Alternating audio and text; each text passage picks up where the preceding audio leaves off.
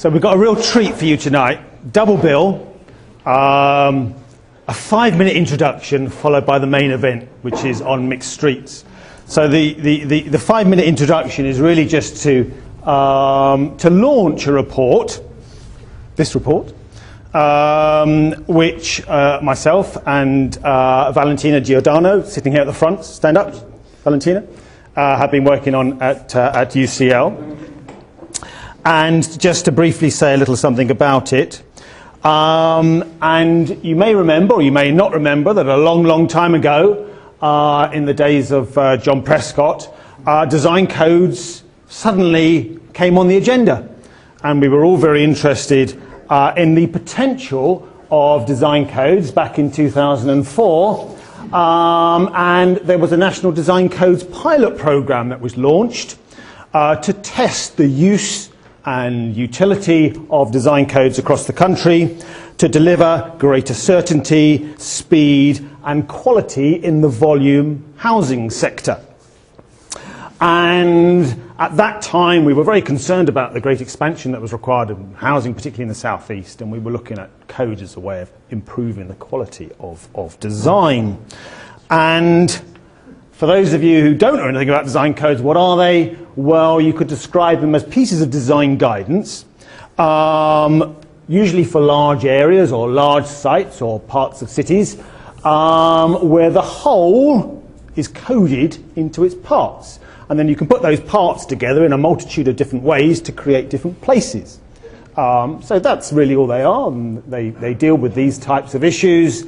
And they usually are used to support some sort of spatial vision in the form of a master plan or so forth. So that's what design codes are, a particular form of design guidance. And certainly when the pilot program was launched, this was the sort of reaction in the press that design codes were going to suffocate creativity, they were excessively bureaucratic, they only were concerned with traditional design, aimed at cost-cutting, very restrictive and prescriptive, and they're promoting formulaic design. So this was the immediate reaction, particularly in the architectural press at the time, back in 2004. And the pilot program was launched, and at UCL we monitored the process and did the sort of research that went by the side of it. And there were 7 pilot projects dotted around the country, and those we also looked at several other coding schemes that were much further advanced, again dotted around the country, and a few schemes that weren't design codes as well. And the overarching conclusions, which you can't see there, I could see on my computer at home, I can't even read on this computer here. That's the problem when you go from a Mac to a PC, that things like that happen.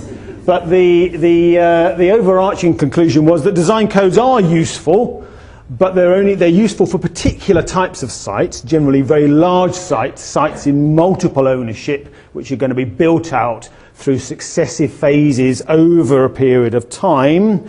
And they're useful because they inject a sort of an essential urban framework, which can then help to achieve some sort of consistency over time and deliver the sort of essential urban elements. And some of the most interesting and influential schemes of the last 20 years or so have used design codes of various types and descriptions. And they also, we found they're quite useful in getting the different members of the design team together at the start of the process to talk about their aspirations and to agree their aspirations. So we found through the pilot program that design codes were valuable. And they were adopted into government policy in PPS 3, which is now no more. But interestingly, there is still a mention of the importance and the value of design codes in the latest National Planning Policy Framework. So still being promoted by government as an important policy tool. And we thought, well, did they live happily ever after?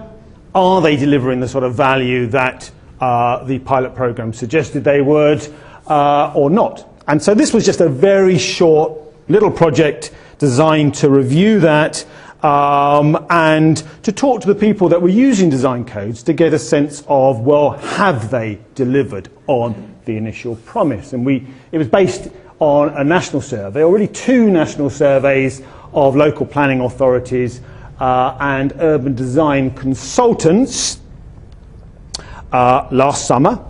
And very quickly, what did we find? Well, we found that actually there is an incredible spread of the use of design codes, much more than I thought there would have been. 40 or so % of local planning authorities, in one way or another, have used design codes. They've either commissioned them or had them submitted as part of a planning application or produced them themselves. So quite widespread. About a quarter of local authorities advocate the use of codes in their own policy.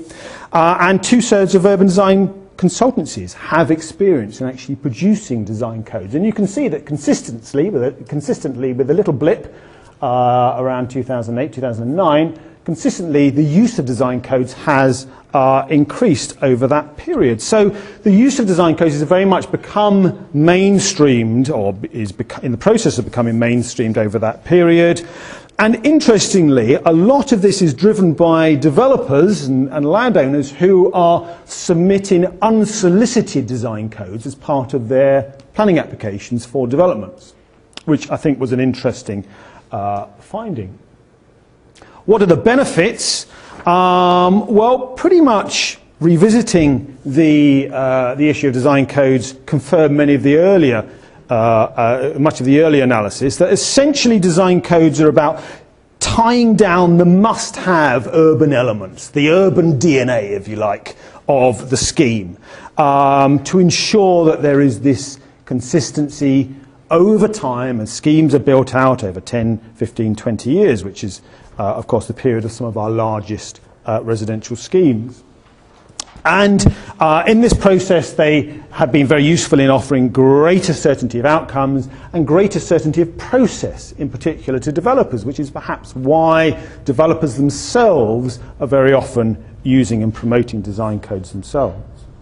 We also found that they help to bring stakeholders together, again, early on in the process, and even that they can speed up the planning process, at least the reserve matters part of the planning process. So although they take a long time at the start to agree and design, further down the line, when you're thinking about a large, long-term development, there is a potential benefit in speed, which the previous government would have been very happy about, because that was one of the main things they were interested in finding out.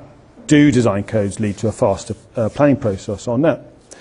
Fundamentally, therefore, the reasons were more or less the same, that our latest findings, they deliver better outcomes through a more coordinated design process. And what support exists for design codes? Well, one interesting finding was that 93% of those who have used design codes in our survey, in our two surveys, found that they were very positive about their use and would use them again if the right circumstances arose, namely very large sites. And consultants who hadn't used them were keen to use design codes and to acquaint themselves with the use of design codes. And planning authorities were particularly welcomed the use of design codes, as they saw them as a way of increasing their control on the sort of volume house building sector. And they found them very useful in that respect. And so just to conclude, despite all their potential positive benefits that we found, and which confirmed, if you liked, the earlier research, practitioners nevertheless remain aware that they have limitations. Codes alone cannot, of course, change the entire design and development system and practice. And codes is just one part of a greater culture change that has certainly started to happen and is continuing to happen, and codes are part of that.